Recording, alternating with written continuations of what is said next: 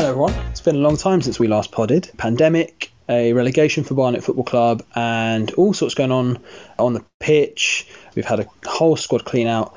Brings me a lot of happiness and nostalgia to say good evening, Tom. Good evening. Good evening, Will. Hello.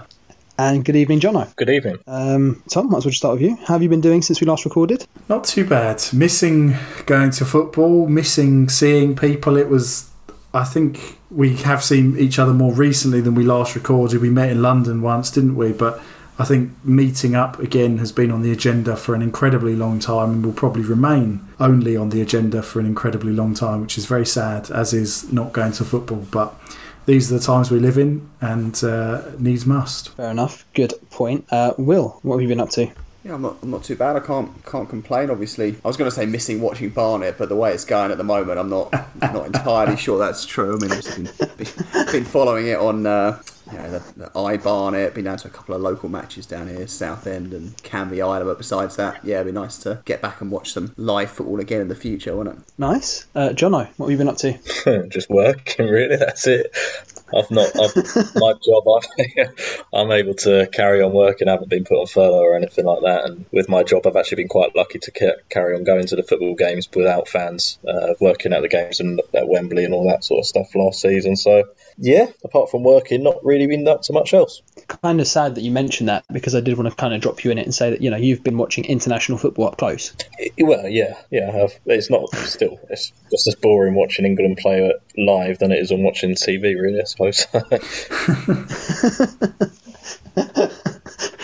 Excellent. Right, we're not going to start from where we last podded, because a lot has happened and it'll probably take us forever. Let's be honest, we weren't exactly the most brief of podcasters before. So let's just rewind somewhat briefly, I suppose, to the end of last season. Obviously, Darren Curry left. Scott got cleared out, even the staff, backroom staff, a lot of the academy. And obviously it was a gamble probably related to the pandemic. Will, you've obviously been most involved in the club in the period leading up to it and the period since. So what was your sort of take on that? Yeah, I want to be careful not to rewrite history, I suppose, because I was quite in favour of the approach that the club took. It struck me that we were in a slightly different position to a lot of other teams, that we'd had the double whammy of the parachute payments from the previous relegation running out and also the pandemic. So to me it seemed quite prudent to really cut our costs, and I imagined that was going to happen across the board. And I think what's transpired is that isn't the case, and a lot of clubs haven't tightened their belts in the way some of us thought they would, and that's left Barnet in a fair bit of trouble. But yeah, it looks like the club kind of read the room wrong, I suppose, in that sense. But at the time, it did seem like a logical decision to me. Tom, would you agree? Yeah, I would. I think nothing quite survives like football despite everything, does it? And maybe you could have foreseen that, but I think at this level, we're talking about the Vanarama National League, and the vast majority, I assume, of clubs make bring in the bulk of their revenue through match day income, so ticket sales, hot dogs, beers, whatever that is. And if you can't have supporters coming into the grounds, then that suddenly severely restricts the budget you've got to spend. So you could reasonably assume that a lot of clubs were going to be in a similar boat. I think some were always likely to transcend that. Notts County, obviously being the size of club they are, was one of those.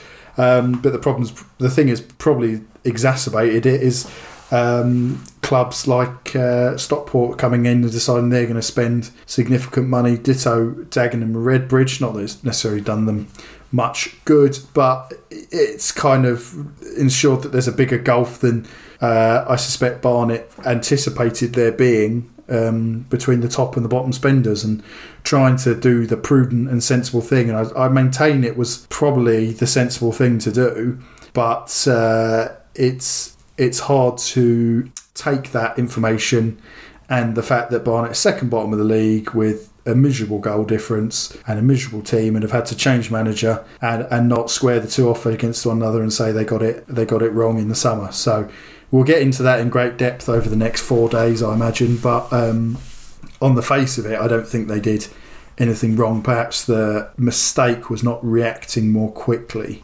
Understandable. Jono, is there a case to be made that it may have been the right decision or the right approach but poorly executed, or would you say that the whole decision was wrong? No, I think we were all in agreement that we were doing the right thing. I think, weren't we all? It's all just no one knew what was going to happen in the future at the time, did we? And everyone was everything's going to go bust essentially. So we were just trying to save face and just save money wherever we could. And at the time, I suppose we all looked at other clubs spending money and thinking they're very brave. We're probably better off just taking a sensible approach. But our sensible approach has probably been a bit too safe and just come back to bite us on the behind, I suppose, hasn't it? So, okay. I actually have a little bit of a different take. I think it was a bit of a gamble, particularly when I think the chairman moved too early. If you remember, the press actually picked up on Barnet because we were one of the first clubs to really go for it. And chairman had a couple of pieces about lamenting the fact that he'd been kind of forced into this move. I think we went too early on that, and I think the weeks thereafter that other clubs didn't seem to be easing up in their spending or in their I'd say accumulating a squad, but bringing in the players in and getting their squads built seemed to suggest that we may have cut our teeth accordingly, but it looked like no one else did. So it's like a game of musical chairs, isn't it? In any case, I think from there we've cleared out the squad. Oh, you go for it, Johnny. Yeah, go for it. Yeah, sorry, I was just thinking at the time as well. I think it almost kind of made sense for us to do what we did, though, because we're almost sort of just forced down this path with so many of our players just out of contract at the last season that you almost wanted just a clean slate anyway, just to start again. The unknown was so unknown. With everyone out of contract, it was just a bit... It's probably best to just go and start again fresh, really, instead of just renewing player contracts when we don't know if we were going to see the following season through. It's probably been forgotten as well, but there was a lot of doubt about when the season was even going to start, right up until sort of a week before, wasn't there? With the delayed start, that whole situation dragged on for a long time, and if you're the one footing that bill, you can see the wisdom or you can understand the temptation to not commit thousands of pounds each week to something that you're going to see no benefit from for the foreseeable future. But as I said right at the beginning of my answer, nothing has an ability to just carry on like normal, quite like football. So I guess there was probably an inevitability about the fact the season would start as it eventually did. Sure. So, okay, so we have rough agreement then that some sort of clear out was the correct approach. Well, from there, obviously, we did have a big clear out, as in a nuclear clear out. And it just seems like one of the big issues was that what we replaced or what we got in after the clear out, Beadle joined in the summer. We had obviously quite a few players join. I would say, be a bit risky, put myself out there, that it didn't quite work out the way we'd hoped. What are your thoughts, Will? Yeah, I think the flip side to saying that it was the right decision to cut costs is that the way that was enacted, I don't think was done particularly smartly. So the biggest thing for me is the fact that they took so long to appoint a manager. I mean that left Beadle behind the curve really right from the off, in the sense that he had this short pre-season to work with. The players, they were being recruited throughout that pre-season period, so the chances of them being match fit by the first few games of the season were very slim. I also think that the players we had available to recruit from, there was a smaller pool with the amount of money we were potentially willing to part with because we'd left everything so late. And if you think about it, really, even if you decided not to build your squad until a later point because you want to save money, surely it makes sense to at the very least get the manager in place early, just to kind of have that some sense of stability, some time for him to plan out everything. And Barnet were unlucky that we did find ourselves without any players pretty much, which is a lot of clubs already had squads that were kind of half built. Then we had the fact we didn't have a manager in situ already, which I think made it doubly as difficult. But nonetheless, I think we could have mitigated a lot of that if we kind of just been a little bit more prepared and done things slightly earlier, I suppose. I know we'd reached consensus that the clear out wasn't necessarily a bad thing, but I do want to take a quick step back, Will, and ask your opinion. Darren Curry leaving, was that a good decision or a bad decision? I think it's probably fair to say it was a bad decision. I mean, whose decision it was and whether it was mutual or not. I mean, I don't imagine Darren Curry was massively keen on the thought of putting together a team on a significantly reduced squad, reduced budget from scratch when he'd already achieved a playoff place the previous year. It doesn't look great for a new manager to then potentially, the next year you finish much further down the table. No one looks at the amount of money you got to work with. They kind of just often just look at league positions, don't they? But yes, if he'd been there, I think we would have had a much clearer idea about what we needed and what we didn't. It would have made the transition into that kind of lower budget setup a lot easier. So no, it wasn't a great decision, but I'm not entirely sure that there wasn't a kind of mutual element to that because of the fact that we were cutting costs. Fair enough. Jono, I know it's very easy with hindsight, so it's probably the easiest question of all time to ask you. Forgetting the manager now, so we did manage to get Peter Beadle in. How would you say that our summer recruitment went? I think you have to bear in mind building a squad from what is more or less scratch is impossible, near enough to get right straight away. You're faced with the task of identifying which position on the pitch is most important. Where do you spend, which position do you splash the most money on, essentially, is hard enough because there's an argument to make for every single position being as important as the other. But I don't think we got it anywhere near as good as anyone wanted it to be, essentially. I'll own up, I haven't watched as many games as Will or possibly even Tom have, but the reports I hear from the two of them are that it was more calamitous than, there's just horrible things hearing from the two of them about what we got wrong instead of compared to what we got right in the summer. Really, we didn't really get much right at all, did we? Yeah, I think that sounds fair. Tom, you were doing some last minute revision before the pod, but I know you follow the club far more closely than I can profess to at this stage. Summer recruitment, what did you see? What have you seen? What are your thoughts on it? It's interesting because I'll be honest and sort of potentially make myself look like an idiot, but when we were making the signings over the summer, on the paper I felt like some of them were quite good. I thought Ben Nugent and Matt Preston, decent kind of football league pedigrees. I didn't really know a lot about Alexander McQueen, I must admit. I'd seen Jerome Bingham-Williams a few times in years gone by, playing in the Football League for the likes of Leyton Orient, and I always thought he looked reasonably good.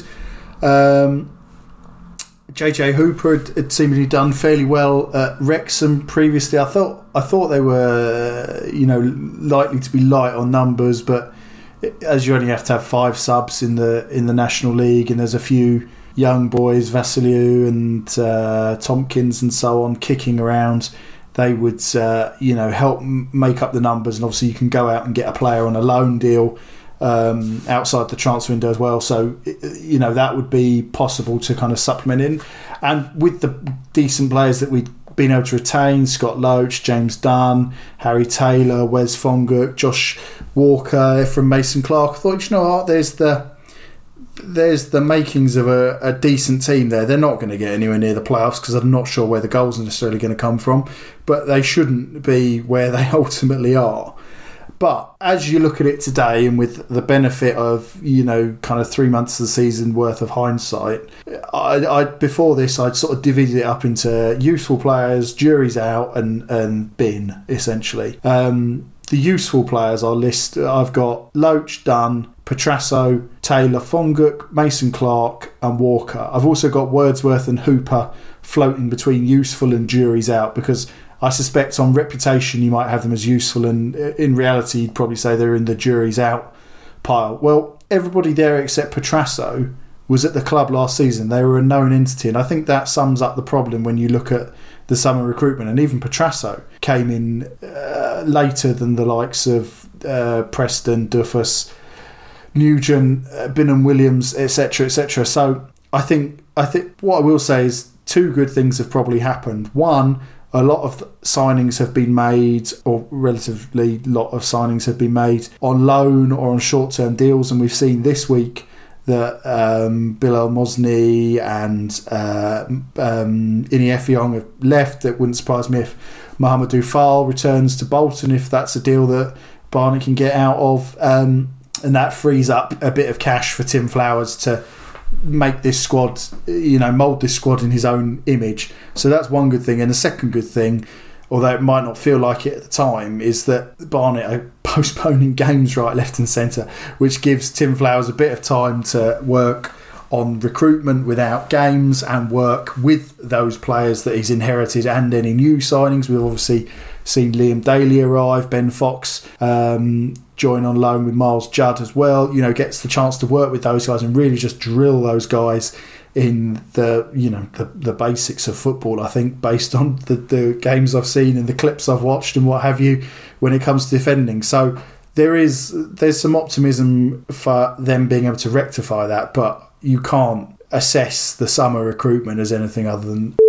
diabolical. If I could just interject for a minute, what I would say is that I've got a slightly different take on that summer recruitment, and probably a more negative one, in that I think there were potentially some alarm bells ringing right from the off, really, with some of the players we were bringing in. I mean, sort of, you look through the squad list, and a couple that really spring to mind. The two fullbacks, first of all, and this is not necessarily assessing them with the benefit of hindsight, but Jerome Binnon-Williams and Alexander McQueen, both released by other National League clubs. I really sort of firmly believe in the idea that if they're not good enough for another team at your level, you shouldn't be signing them if you've got aspirations to do any better than that. Because I would say that, broadly speaking, and I know occasionally it does work out like that, but broadly speaking, when professional managers have had a whole season to look at these guys, they tend to know whether they're up to the level or not. I think you don't want to be you don't want someone else's sort of, what's the word? Cast off. Yeah, cast offs, that's exactly it. And then you have players who, we were essentially re-signing our own cast off in Dwight Pascal, who had been released by the club and then came back again. That was another one where I started to have some questions, and it runs the whole way through the team. Tyrone Duffus, last playing at Warrington Town, he didn't, there was barely anything about him on the internet. There was no sort of evidence to suggest that he was going to be able to step up. Elliot Richards, again, playing much lower down. The list goes on. I mean, I think you can even extend that to JJ Hooper. Now, I think he's a slightly different case because he'd had quite a good goal scoring spell when he was playing for Bromley before, but again, he's been released by a Wrexham side that weren't doing particularly well last season. So, it did feel to me that right from the very beginning, we were recruiting massively on a budget and not smartly on a budget, potentially, the way you see some of the smaller teams in the league, like Maidenhead, go about and pick up, bargains you haven't heard of from the Isthmian League or whatever. A lot of these guys were players you had heard of, but just hadn't been particularly good in recent seasons. There was a large element of Peter Beagle putting faith in guys that he knew as well, I think, wasn't there? Is the two there that you mentioned, obviously Elliot Richards and Tyrone Duffus had played under him previously at a lower level, and I'm assuming that he thought they were good enough to make the step up, and even if they were a little bit short, the fact that they knew what he expected and the style of football he was going to play and so on presumably would go some way to bridging that gap. But Duffus has been, I honestly don't think I've seen him kick a ball for Barnet, been injured for a long time, sort of mysteriously, and Elliot Richards obviously got injured early on as well, so any benefit he was hoping to sort of glean from that has been negated entirely, hasn't it? I actually want to go back to, you were talking about moulding a team in his image. I'm sorry, I had such a vivid image there of just Tim Flowers, who in my head is a 90s goalkeeper, just moulding a team in his image. He doesn't exist as a manager in my head as an entity. I want to again touch on all the I want to touch on everyone's thoughts, because it seems like generally, let's be honest, I don't think any of you can disagree with the statement. Summer recruitment wasn't good enough, really. It was done on a budget, got multiple different angles upon which we're criticising the summer recruitment, which is never a particularly promising thing. So that kind of leads into something else, as in, we are where we are now. We had the summer recruitment, we are where we are now. Jono, do you see any positives right now? Right now, with Tim Flowers in, yes. He's only had, 2 games, is it? And, I mean, there's been 2 defeats, isn't it, in the FA Trophy and in the league, but he still hasn't really had his squad of players that he wants to work with or anything like that. It's been a little while since we've had our last game. A few players have come in the door, a few players have left and all that sort of stuff. But then we've seen a lot of activity behind the scenes with we've seen sort of performance analysis or something like along those lines with Gary Anderson. Is that his name? Yeah, he's been appointed, and he's obviously got his assistant in as well. And a lot of it stems from listening to him talk, but he seems to know what he's on about, which is a positive. And he seems to know what he wants, and he seems clear in his head who he wants and what he wants, which I suppose is a good place to start more than anything. But we haven't really got a lot to judge on so far. Other than that, really, he is a good manager as well. Had good success at Solihull Moors, didn't he? So past experiences has said he's going to be a good manager, and so far, apart from the results, of which there's only been 2 results, everything off the pitch, I don't know about you guys, but I'm getting some sort of a positive vibe from it. I'll ask you about the positives. I'm going to now go to Will, because Will's the optimistic one, so it's not really fair if I ask him the nice questions. So, Will, what have been the problems so far? We touched on some recruitment, but what have been the problems, the actual on the field problems, maybe off the field problems? What are the actual problems? God, this is going to be a long segment, isn't it? There's so many, it's hard to know where to start. I think that clearly the backroom setup wasn't adequate until Tim Flowers has come in. I think we've seen with the fact that he's brought in a performance analyst shows you that we know there's been issues with injuries, fitness. There is a feeling that everything was kind of done on the cheap previously, and now all the money we're going to have to spend potentially on new players and whatever else we're using this new tracking technology. It's all really to remedy that. So I think that was one of the issues, was everything kind of not being perhaps kind of professionalised enough. Obviously there was the managerial issues with Peter Beadle really not showing any signs that he knew what he was doing. I mean, I know he was dealt a particularly difficult hand, but at the same time performances were absolutely abysmal. And the real key element, I suppose, is that defensively the team have just been an absolute shambles. You look at the league table, they've got minus 24 goal difference, conceded 35 goals, which is some way more than a lot of the other clubs, and that's really down to the atrocious recruitment. You look at Binham Williams, McQueen, Ben Nugent, who really is getting in the neck from fans at the moment, isn't he? That whole back line is shambolic. So that's one of the first things that needs addressing, but at the same time they're not really scoring goals either, creating an awful lot. The list could just go on, couldn't it? I mean, what's not disastrous about being 22nd out of 23 teams in the National League and only having 9 points on the board after 14 games? It's been a complete car crash the whole way across the board. I can't believe I just heard you refer to something as a complete car crash related to Barnet. You're normally so optimistic. Would you say you've been broken? Well, I just think that if you look at the history of Barnet Football Club and you look at, certainly I started watching in the mid-90s, and that first full season they made the playoffs in League Two. I never imagined that would be the high watermark of my time supporting them, and it seemed, the thought of dropping into the National League seemed pretty depressing at that point. But the idea that you could potentially drop into the National League South, I don't think Barnet had been at that level since potentially the mid-70s. So over that period to be pretty close to being at our lowest ebb, I would say it's enough of a reason for concern or negativity, despite my normally sort of positive mindset, I suppose. Fine. I'm not going to judge you. Tom, Will's too nice to stick the blade in, but I'd say that sounds like he's putting a lot of the blame at Peter Beadle's door. Would you say that's fair? Would you be a bit more aggressive and stick the knife in? What would you say? It's impossible to know if how that recruitment process works at Barnet. I suspect because we know historically that they don't have a team of scouts or even a scout, so to speak, that works there full time. That a lot of the recruitment work is done by the manager and his staff and kind of contacts. I think a lot of the time at that level, isn't it? Who do you know? Who do you know locally? Because we know that paying great sums or sums to help relocate is not the preference at Barnet, which immediately narrows the pool. So he was, we know he was working within a certain set of circumstances. The chairman said that there was an element of belt tightening that had to happen, and explained why that would be, and so on and so forth. So I think the circumstances were made harder, but I refuse to believe that there were not better footballers out there who were available on a free transfer within Barnet's pay structure that wouldn't have come to the club. I just can't believe that, and I think it's been, that has been proven in the fact that they've, subsequently signed 5 or 6 players since the end of the summer. Now, of course, maybe as results get worse, they or continue to be poor, they have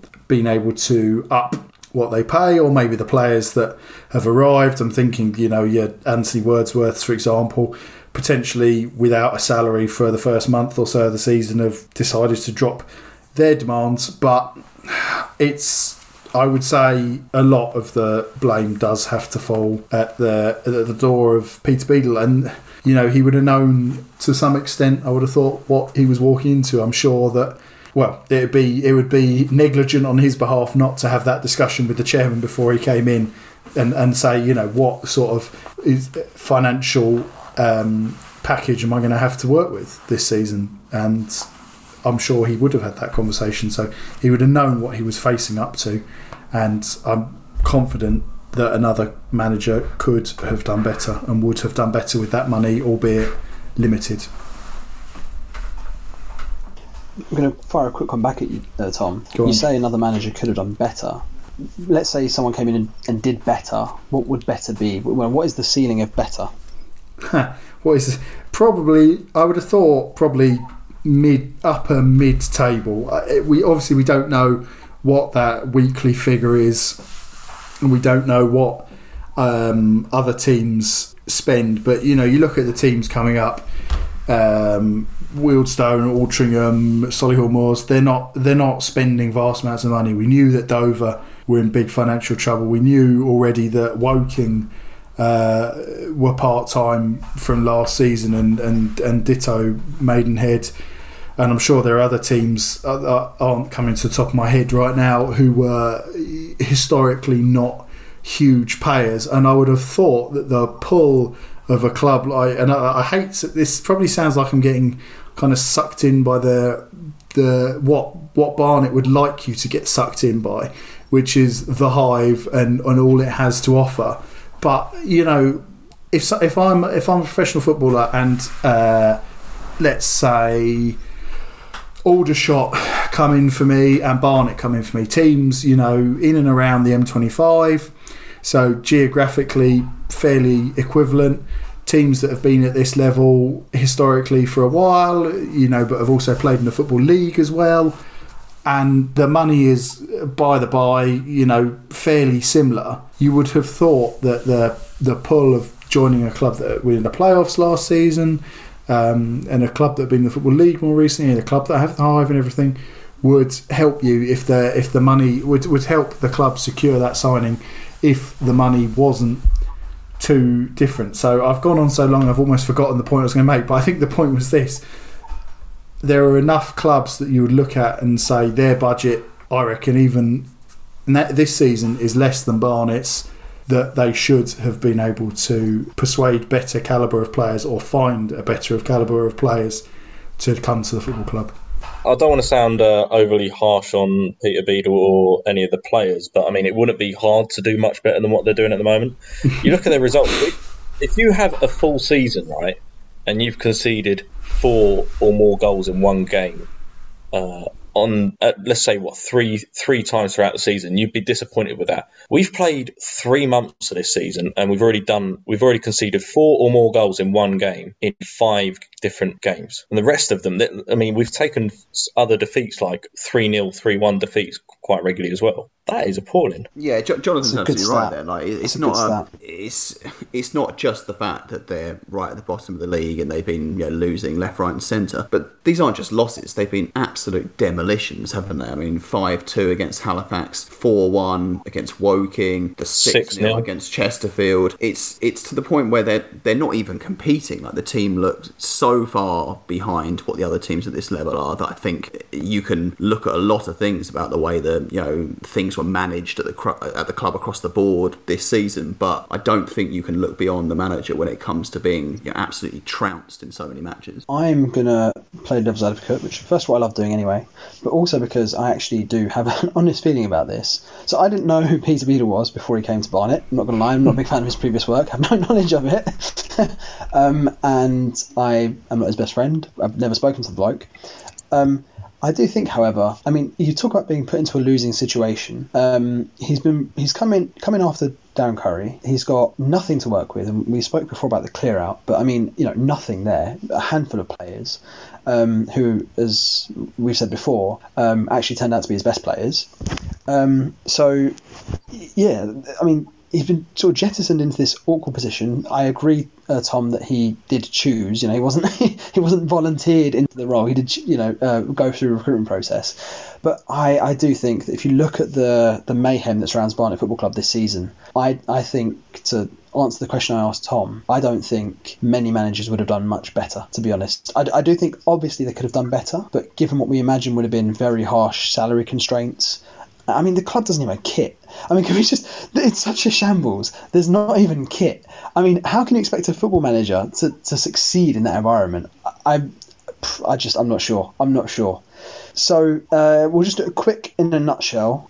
Will, in a nutshell, would you lay the majority of the blame at Peter Beadle's door thus far? For this season alone, yes. I mean, if you want to talk about the wider decline, that's a different matter. But yeah, for the fact that I had very low expectations for the season. I expected us to maybe come 15th, 16th, 17th. But the fact that we managed to actually fall below that, I think that probably has to lie at his feet. And just to go back to something you mentioned there, Martin Allen, as if you'd given him the exact same scenario, I would suggest that he wouldn't have had you in the bottom 3 or 4. I'm not saying he would have worked miracles, but I would say that a kind of someone who I deem to be a pretty competent manager would have been able to keep us above the level we are now. So yeah, the fact that we've fallen so low, I think that's probably got to come down to the manager, I'm afraid.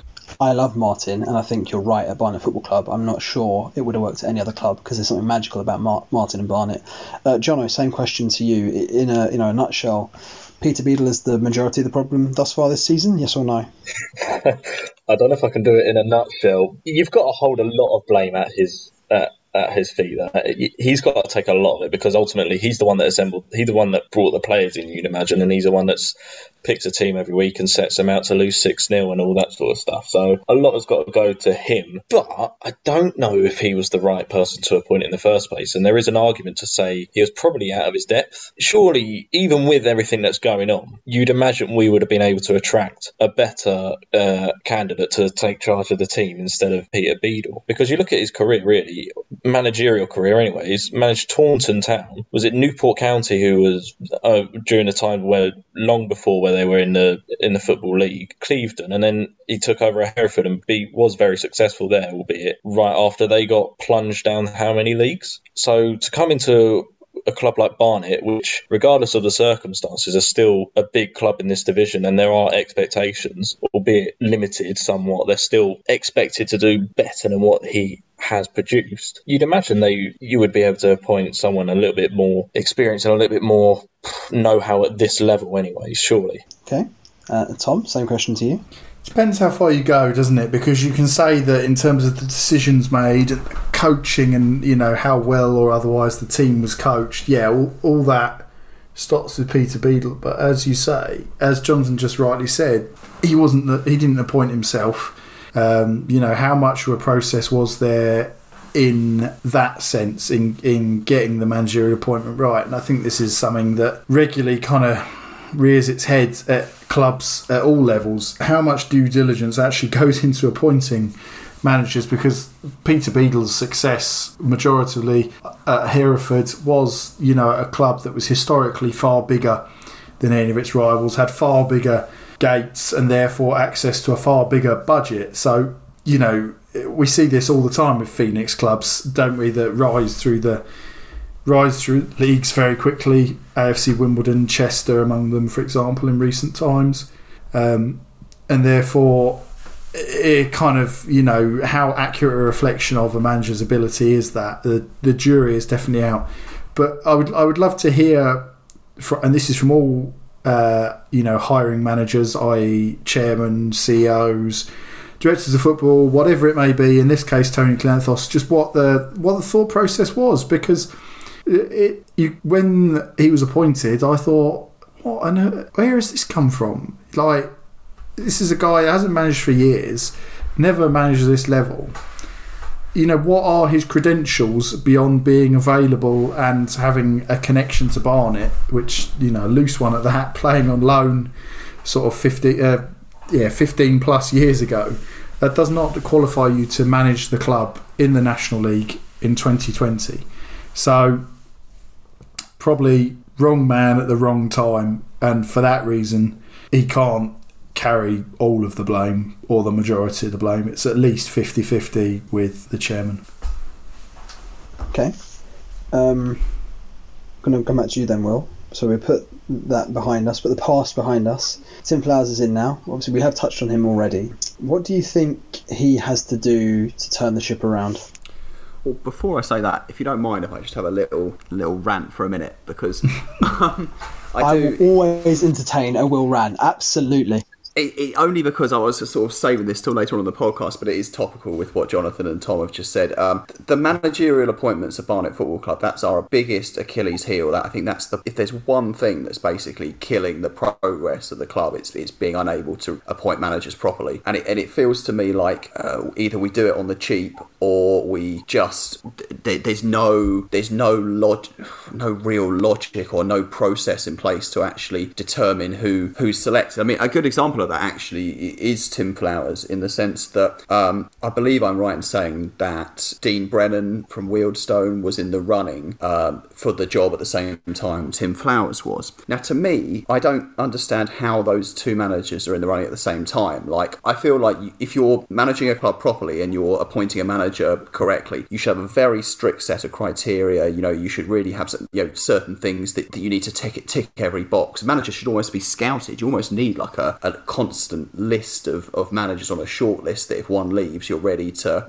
recruit the next one, you know, and have all this, just have it so you know exactly what you want. And you look at those two managers, and to me they seem completely different. Dean Brennan plays really quite nice football. His background is probably going to have better knowledge of like local players because he's come from a lower level. And then you've got Tim Flowers, who has been successful at the National League as a player, much higher up, plays very direct football. There just doesn't seem to be any. I don't understand how those two are on the same shortlist. And it just, as you start to look back through the years and you look at the managerial appointments, they've just been all over the place. You've had guys who've got loads of experience, you've got some who've never managed a team before. It's just a mess, isn't it? And I really feel like that's the one element where if a process can be put in place, I don't know if that's having a director of football who's got genuine authority to make those decisions when it comes to appointing the next manager, but whatever it is, that's got to change if Barnet ever want to get anywhere. I've rattled on a little bit, so I won't talk too long about Tim Flowers, but broadly I've been really impressed by what he said so far. I actually do think he might be the right man for the job in terms of getting this team well drilled and organised. And I'm positive that basically if he's allowed to recruit an entirely new defence and given time to put his kind of system into place, that he'll probably be a success at Barnet. That's fine. I'm just very grateful to enjoy a rant. You are more than welcome to steal the mic and rant for as long as you want, my friend. Tom, I'm going to recycle a question though. What do you think he needs to do to turn the ship around? Number one is very obviously tighten things up at the back. I took the liberty of pulling some numbers earlier because I love a number. They've got the worst defence, which we obviously know. Second worst goals against per 90, 2.26 goals against per 90. If you're conceding at least 2 goals a game, every game, you can't hope to win very often. You just can't. They've also conceded an impressive/unimpressive 7 from outside the penalty area. That's the worst in the division, so what the hell's happening there? Their goals against isn't even that kind of out of kilter with their expected goals against. That's the 5th worst, just under 24 goals in 14 games. Wretched. What I will say there is Torquay have actually got the 4th worst goals against, expected goals against, which is 23.85, so only slightly worse than Barnet, but does just show you, they're obviously top of the league and have conceded far fewer. So it does show you that you can't read too much into these. Sometimes there are outliers and what have you. So that is obviously the main thing. But then, as much as we've said the forward line and midfield isn't perhaps as bad, they are the second lowest scorers. With 11 goals in 14 games, and that's pretty miserable. They've not scored from a corner, and set pieces is a key theme as well, I'm sure, which will be near the top of Tim Flowers' to-do list. They've not scored from a corner this season. The amount of goals they concede from set piece situations is absolutely miserable. And if this is a squad lacking talent, the one thing you can teach toddlers this. Stathy, you've been a coach. You have coaching badges at some level. You can teach people to be organised enough to defend set pieces, can't you? Like, that is entirely doable. It's the whole reason people like Sam Allardyce and Tony Pulis exist in this day and age, is to come in and, you know, tighten you up and make you hard to beat, teach patterns of play and organisation, instill organisation and so on. So it's entirely doable, even if you lack, you know, other areas of the game. That's not to say it's easy. I'm just saying it's doable. So I think those are the three biggest things. And if I to repeat that, that's tighten up defensively, work out the attack, and sort out their set pieces, attacking and defensive. I mean, that's pretty much the three fundamentals of the game.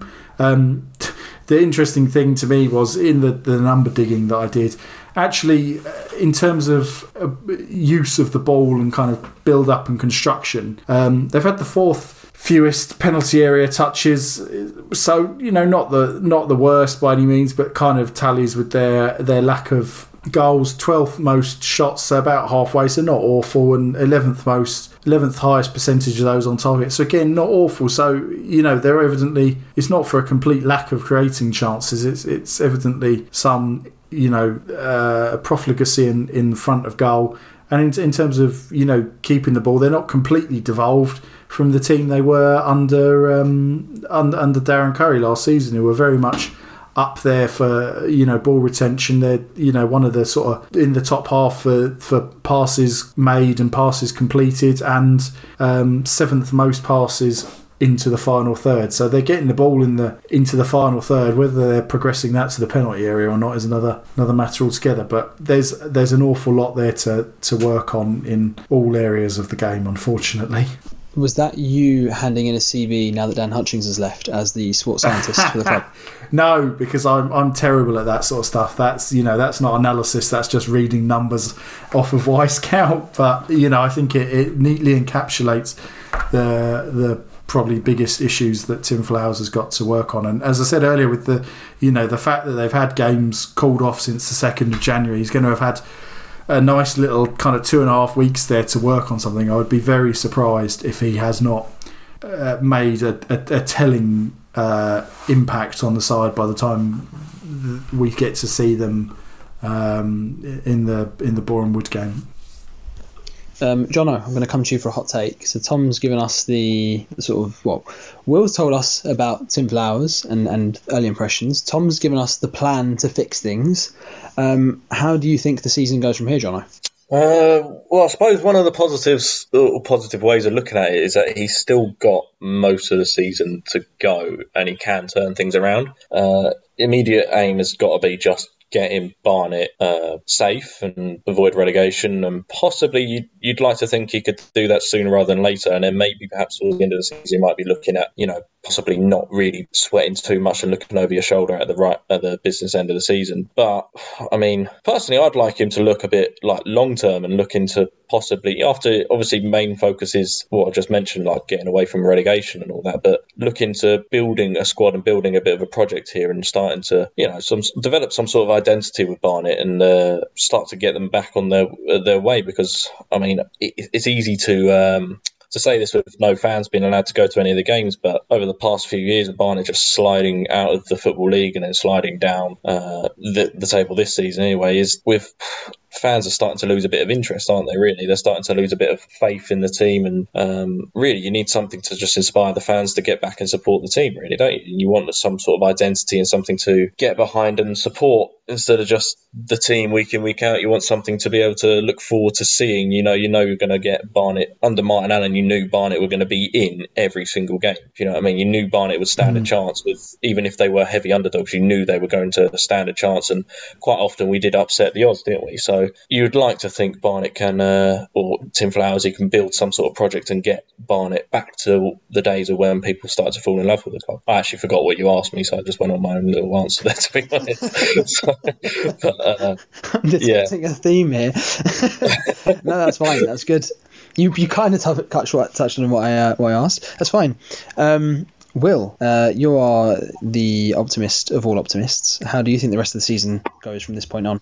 Yeah, I am sort of optimistic. I mean, you look at the league table, and there's no doubt that Barnet they're in a really bad way. I mean, I know what you're saying, Jonathan, about sort of building something for the future. And I think that is important to have a manager in situ for the next couple of years who can really start to put something together that the fans can be proud of. But the situation we're in is actually relatively dire, even though we haven't played that many games. I mean, you're looking, Barnet currently 6 points off safety, which is quite a lot for this stage of the season. Saying that, I think that what we're going to end up doing, from what I can see, is basically spending our way out of it, isn't it? We've already brought in a couple of loanees who've joined the club. We've got Liam Daly come in at centre back, and I think essentially the chairman's just going to have to spend money and buy half a new team to make us competitive. And it's frustrating because that could have been, it's kind of a penny safe pound foolish, isn't it? We could have saved that money in the first place buying all these questionable players and just put together a good team from the start. But at the same time, we know why that was done early on. But I do think we'll spend enough money. I think we've got a manager who does know this league and seems to be pretty adept at getting a side organised. And I think you can gain league positions very quickly at this end of the table. Yeah, it's obvious, isn't it? Because teams win less. It's easier than when you're trying to get into the playoffs or get into the automatic promotion picture. So no, I do think that Barnet will have enough, and I don't think they'll go down.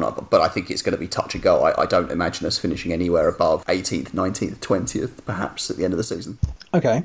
I'm going to focus more on this season, Tom, with you, because I think what happens is the optimist in Will has written off this season, but he can't admit it to himself. So he's saying we could just get through this and it'll be fine next season. And John, you're also talking about a long decline with fans spanning multiple seasons. So let's assume we do finish the season, Tom. Do you think Barnet avoid the drop? It's really hard to predict because there's so much of the season to go. But I'm pinning this. There's no great analysis here. I'm pinning this purely on the fact that I like the cut of Tim Flowers' jib. He's proven himself at this level. He went in alongside somebody, forgive me, at Solihull Moors initially and helped keep them up before mounting that promotion push. So yes, I do, because there's enough of the season to go, and he seems to be being given the budget and the opportunity to clear players out that aren't in his plans. I think yes, but as I say, not based on any great analysis, or looking at the fixtures or anything like that. Just purely there are so many still to play. That there are enough points on the board that it's completely doable. Who's going to take their place? I think we can reasonably assume Dover are obviously banging trouble, being worse than Barnet. Weymouth have struggled, haven't looked great when I've seen them, and I think Kings Lynn, although they're quite entertaining, I wonder if they're going to ever tighten up enough. There are a couple of easy candidates to identify. I wouldn't be surprised if some of the other teams that are currently in mid-table get dragged in, because I think your Wealdstones and Aldershots are maybe benefiting at the moment from the fact that there are 3 teams who are yet to hit double figures on points.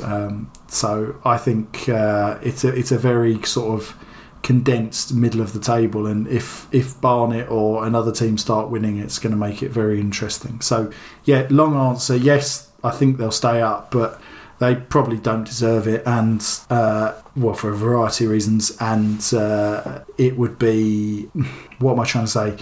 It would be just for all the years of stupidity if they were to really suffer and get relegated. But obviously I hope they don't, because I have a soft spot for the club. Out of nowhere, you just said they should be relegated, but I hope they don't. I didn't put pressure on you. I didn't know you there.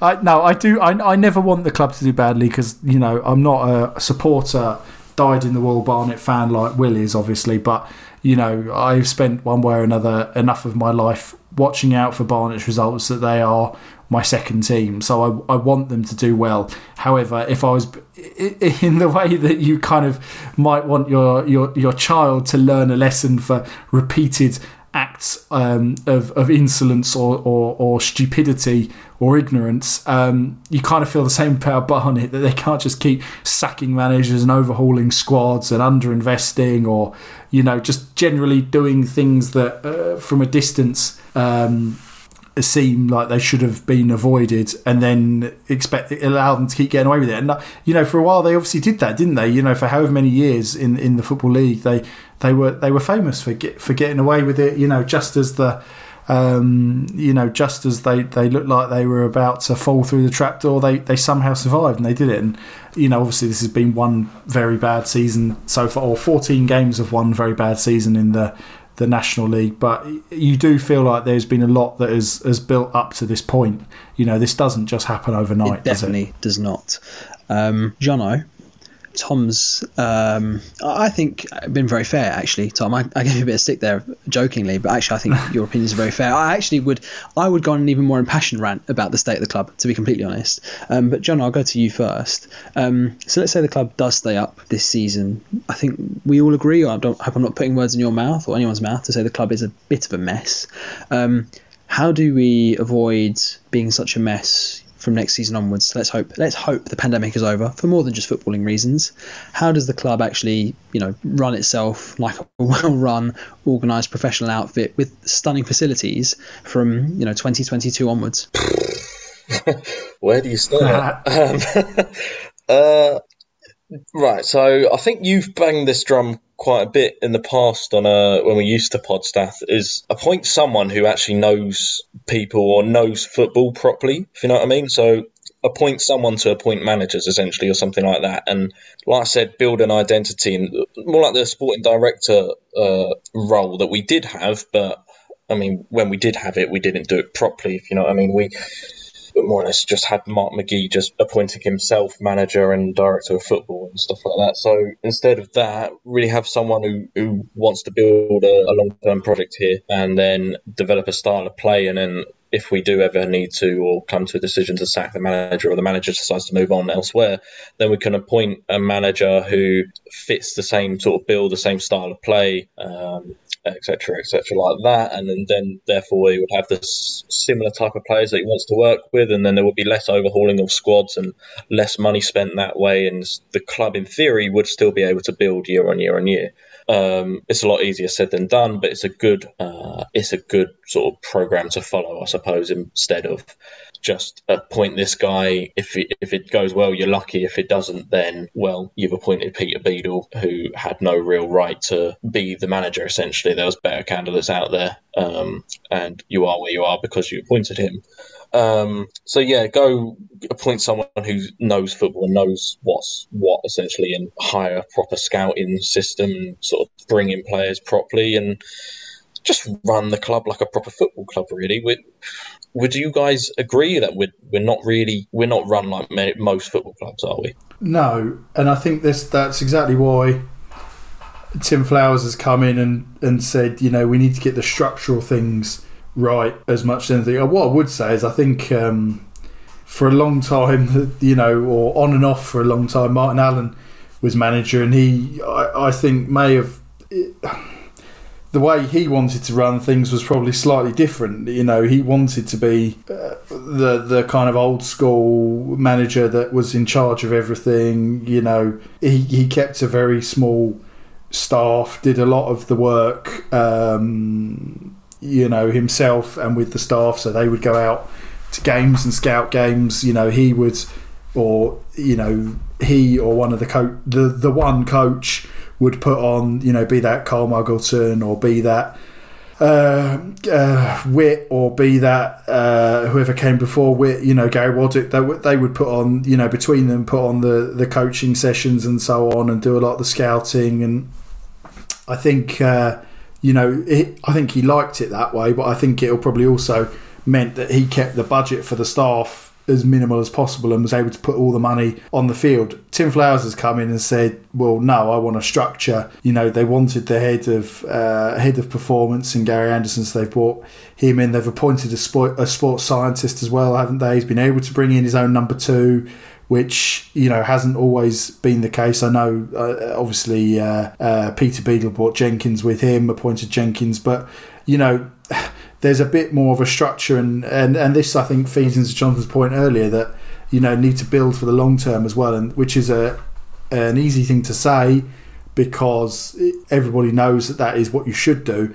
but with the immediacy of football, it's very hard to do it. You know, one man can build for the long term, but if he's sacked 6 months down the line or leaves 6 months down the line for one reason or another, and that is always likely at Barnet, because, you know, if a manager does well at a club like Barnet, they're likely to get lured away, and if they do poorly, the probable consequence of that is that they're either in relegation trouble in the Football League or in danger of not getting promotion back to the Football League. So you move them on and bring someone in who you think's got a better chance of doing that. So it's very hard, but I think, yeah, a proper structure, and if that means giving a director of football or technical director or whatever that role is, some power to be the conduit between the chairman and the first team head coach, then that is a good thing.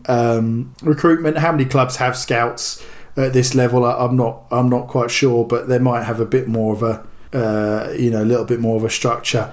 There have been good signs, but we have to now, carry on and capitalise, strike while the iron's hot, and not just sort of go, well, we've done some of these things, that's good enough. Let's do it properly and reap the benefits in the immediacy and in the long term. That's exactly it. Really is the club. Am I right in saying that the plans were revealed? I'm sure I remember seeing videos of massive. The stadium was being expanded or whatever like that. You can't let that go ahead if the club is in National League South, or possibly even worse if we carry on going as we are. You got a plan for off the field, yeah. I'm all for it, but you got a plan for on the field as well. History suggests that TK doesn't do well in appointing football managers. He gets a bit lucky with Martin Allen coming back every few years and doing an all right job, but apart from that, he's not really had much great success, especially in recent years. So appointing someone who knows football and has better contacts in the game, and if you want to do things properly and build properly and be successful, you were saying you're not sure how many clubs have scouts at this sort of level, but having scouts at this sort of level would separate you from the rest, really. It would make you be better, essentially, surely. Yeah, true. So surely you would want to do all that stuff and make you separate from the rest of the pack and, start to develop, and then you'll slowly develop into a solid league, Football League squad, and you can slowly build your way up the pyramid. And surely that's the aim, isn't it? You would say so. I'm not even sure at the moment, honestly. I know it sounds absolutely ridiculous. I'm not even sure. Johnny, you touched on that point there. You said that the football club, it's a bit of a shame having such great facilities and being... you said it would be a shame to have such good facilities moving forward in the future and being in the National League South. I would say it's probably already a shame to have the facilities the club has already and being in the National League. And potentially even if the club were to improve its facilities or improve league standing, having an international... class facility while being in League Two, for me, is a bit of a shame. So I'm not sure that's necessarily the lens with which it's viewed, to be blunt about it. I don't think the facilities and the performance of the club are necessarily in direct correlation. I look at this forever, but I'm not going to. You look at the facilities around the place and the plans to develop them further and make them even better.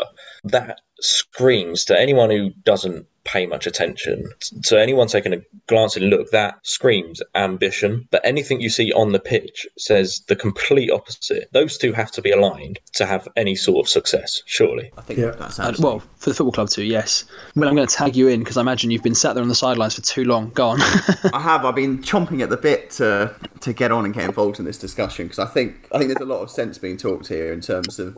I've got to say, I know you and I, Staffy, we used to debate about the merits of a director of football, and I've very much gone full circle on that. I think it's absolutely critical now to Barnet's chances of success, and it's vital that that's not a cheap option. That shouldn't be James Thorne. That shouldn't be a manager who's already out of favour, who gets sort of shunted upstairs as an easy way of getting him out of the dugout. It needs to be something where I would almost suggest that his appointment should be done externally, like they should hire a consultant to select that person, and we need to really throw money at it, a really good salary for a top-notch sporting director for this level, and then essentially just hand him the money. I think that really is what it comes down to. The chairman, he's done a fantastic job at building this stadium and the infrastructure at the club, but the footballing side of things leaves a lot to be desired. And I think leave that sporting director to just get on with it. From his point of view, I think it's all about marginal gains. I don't actually think that spending your money on the talent on the pitch is the most important thing. I think you need to have everything that goes alongside that, even at a level like Barnet. I think,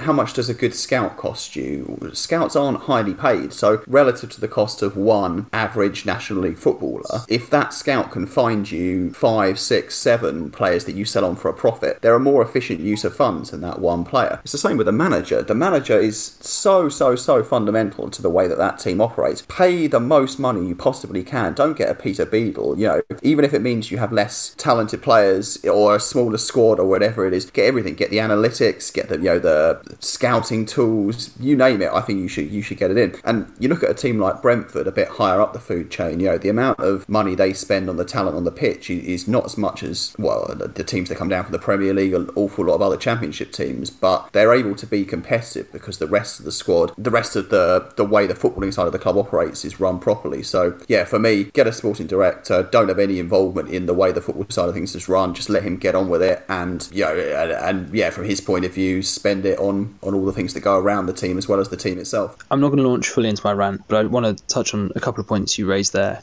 First of all, I think we're all saying it, and I think most fans will say it and scream it from the rooftops. Just let the football club be run by football people. And I have a side note. Obviously, I work in tech, and I'm a big fan of tech and just being a nerd in general. I'm a Cleveland Browns fan in the NFL, and that's an American football team, and they've been historically terrible for a long time. Tom, I know you watch the NFL as well, so you're aware of this. And this season they went for a more stats-based approach in terms of their head scout and stuff like that. And the result of that happening is that this season the team are doing really well. And I just think sports science is, in my opinion, is the easiest way for a club at this level to pick up. And it's the most underinvested aspect of football at this level, is probably what I'm trying to say in a more clear fashion. Just invest money into the sports science side. I see that Tim Flowers, it looks like that's one of the things he does want to do, but just invest money there and let, like you guys have all said, I mean, you don't even necessarily need to hire scouts. Just hire people who are relatively good with stats and ask them to find players based on the stats. The stats are out there now. The data is out there now. Just comb it a bit better than your rivals, and hopefully you'll do well. So for me personally, the club would be so much better if just the appropriate people were put in place to run things. That will be the end of my rant. I'm not going to go too long into it. Go for it.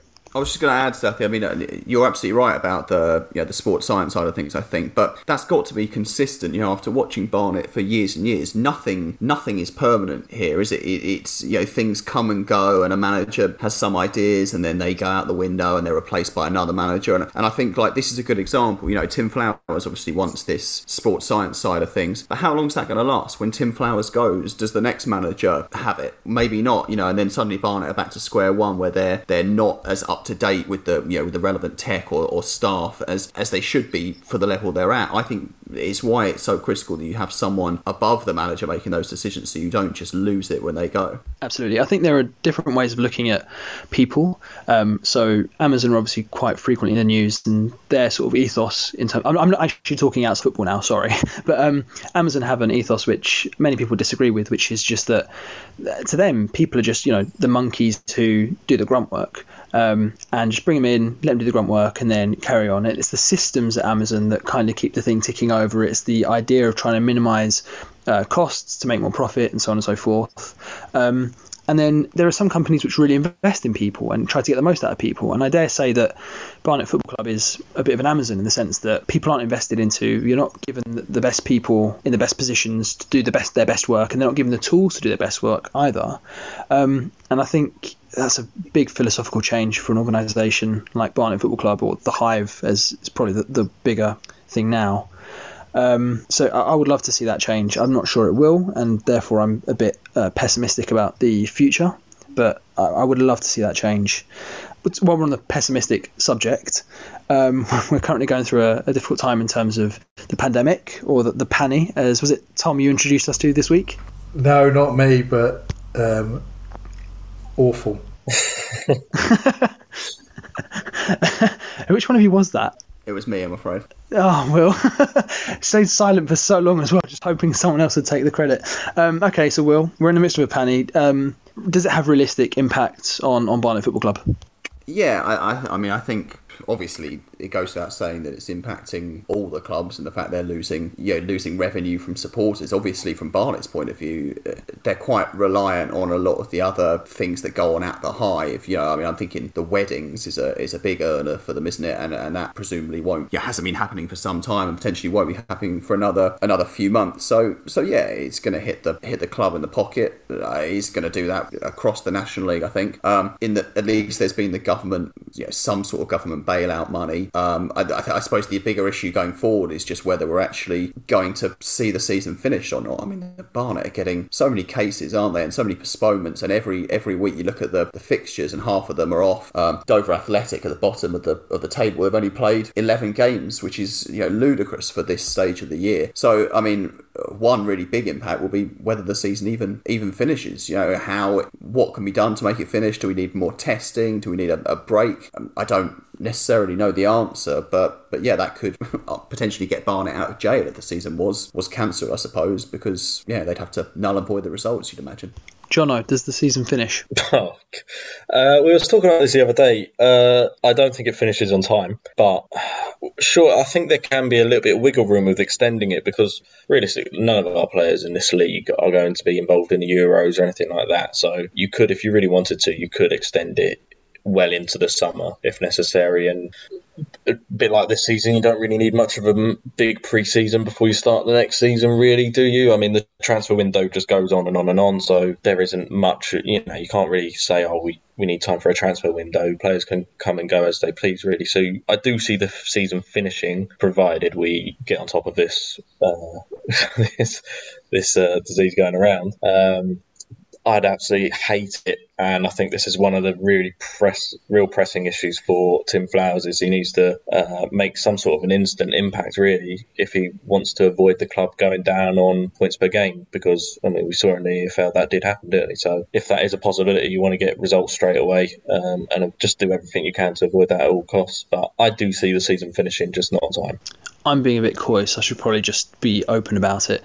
I don't think the season finishes, and I don't think it finishes with enough of the season complete to do something like points per game or any other metric, just in my opinion. And I think that's what saves Barnet Football Club, actually, because I think if things keep going as they do, I do think the club gets relegated. Tom, your thoughts?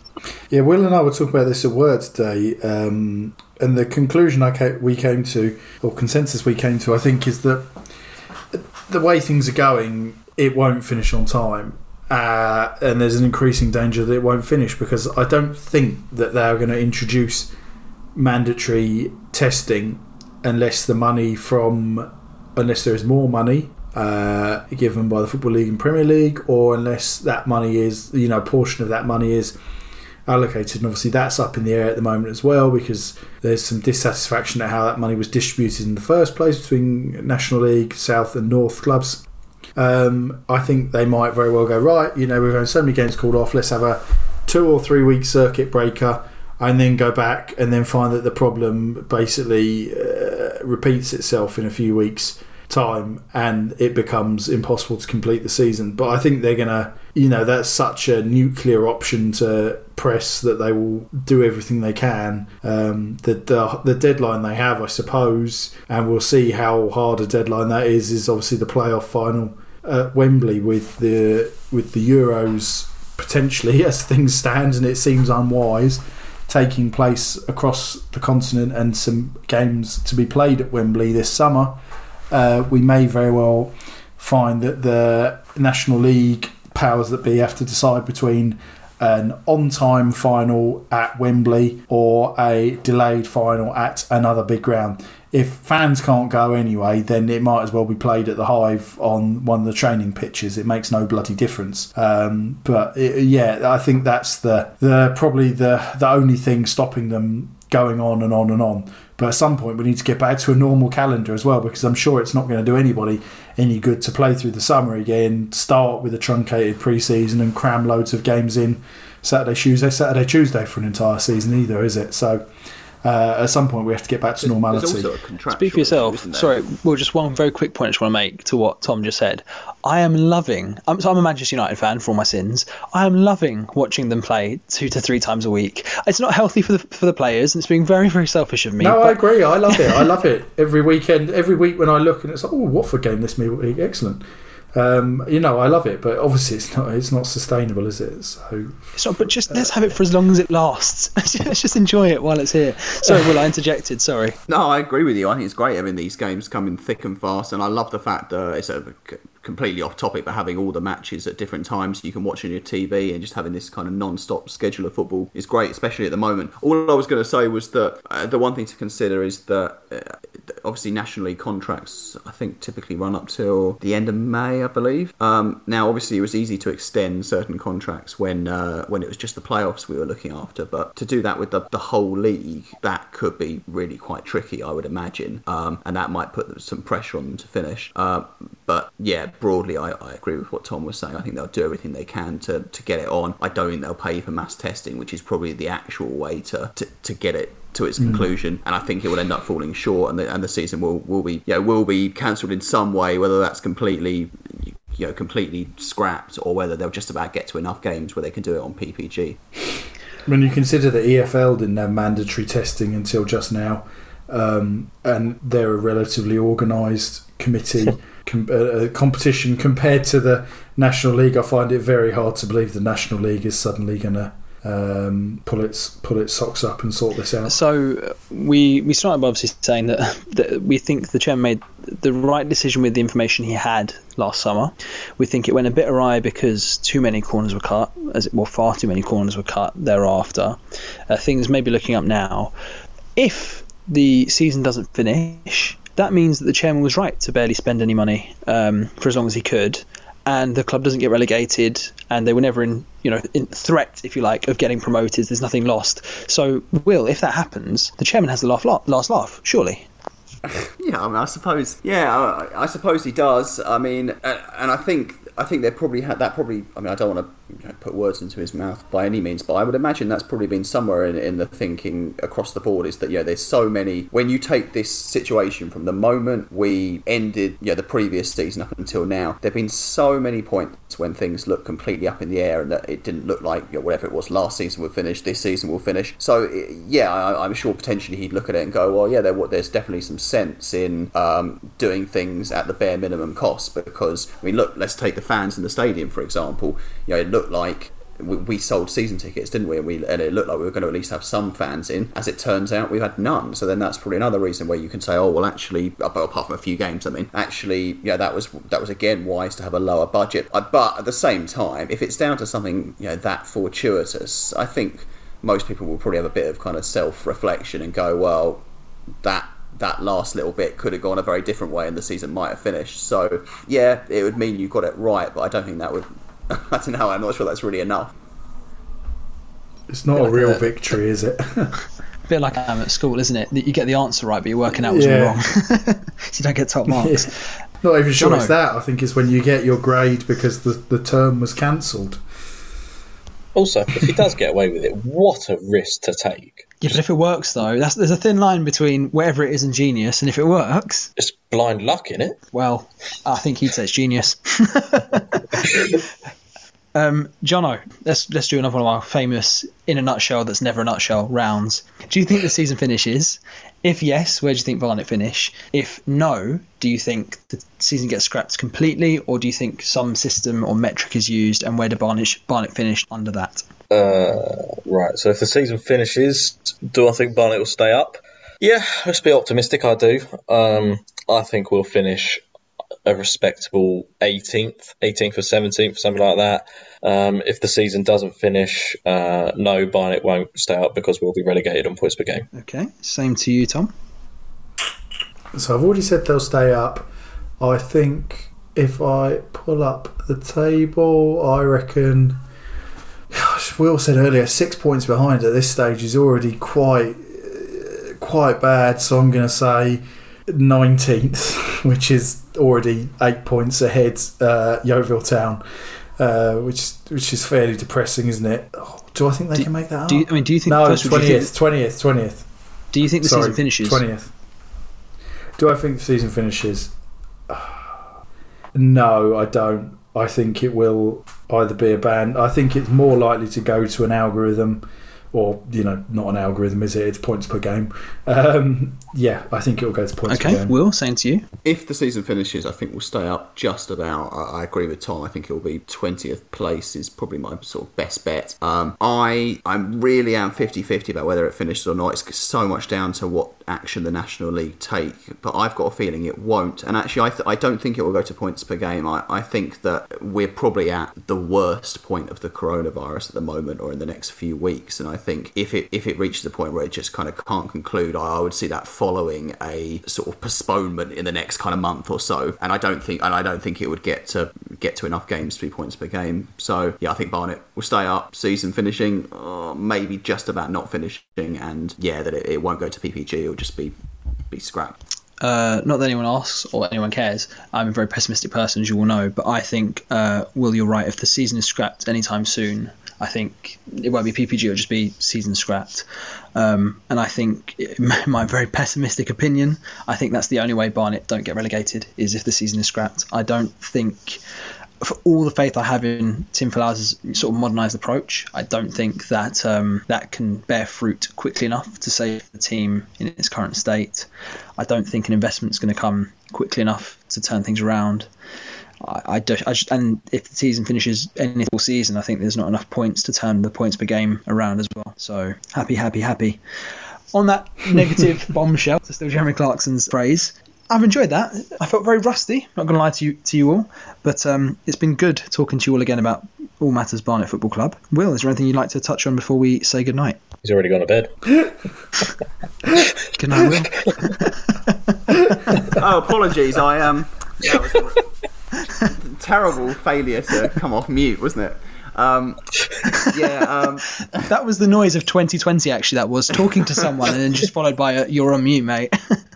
All I was going to say was, if your prediction comes true, Staffy, I'll want to come back and do another one of these in the summer, and I really will blow a gasket if we find ourselves in the National League South at that point. But yeah, no, been good to come on and chat about Barnet. It's quite kind of cathartic, isn't it? Indeed. Jono? Yeah, enjoyed doing this podcast. It's something to look forward to. Will blowing a gasket, I suppose, isn't it, in the summer? So hopefully things will be a lot better then. And we might be looking forward to actually being able to go back to normal in life. But yeah, apart from that, I don't really have anything else to say. Sorry. That's fine. And Tom, to you as well. Sort of anything you want to say? Get up your mind. Yeah, I think in summary, there's been a lot of negativity here or criticism here. I think, what we'd all say is that the good thing about Barnet is the club will be there. That can't necessarily be said of other clubs. Obviously, the Dover Athletic chairman was, laid bare their financial situation last year. They're surviving, but the cost of relegation and so on. Macclesfield were obviously due to be in this division and are no longer a football club in their previous guise. So, the club is in safe hands in that respect financially. It will always be there, I would say, under Tony Cleanthos. So I was going to say it will always be there. You can't predict always, but I just think that there have been some errors since. But despite all that, to reiterate what I think we've all said at one time or another, the future looks a lot brighter than it did. Tim Flowers seems like an impressive individual in his history and in his actions since he's arrived at the Hive. And if he is able to kind of force across the line the things that he wants to get done and move out the players he doesn't want to keep and bring in the players he does want to sign, and we've obviously already today, in fact, day of recording, I think it was, or yesterday, sorry, Liam Daly, who's arrived, who was someone he's worked with before. So if we see, the changes that he wants to make in personnel, then I see absolutely no reason why they can't can't stay up. As I said, there's a lot of the season still to play. They've given themselves not a mountain to climb, a little hillock, but there is a lot. I'm a lot more optimistic now than I was in the final weeks of the Peter Beadle regime, watching them ship goals, for fun, and just generally be blown away most weeks without laying a glove on the opponent. So I stand by everything I said, and let's hope that that optimism is not misplaced. Hillock is a delightful word.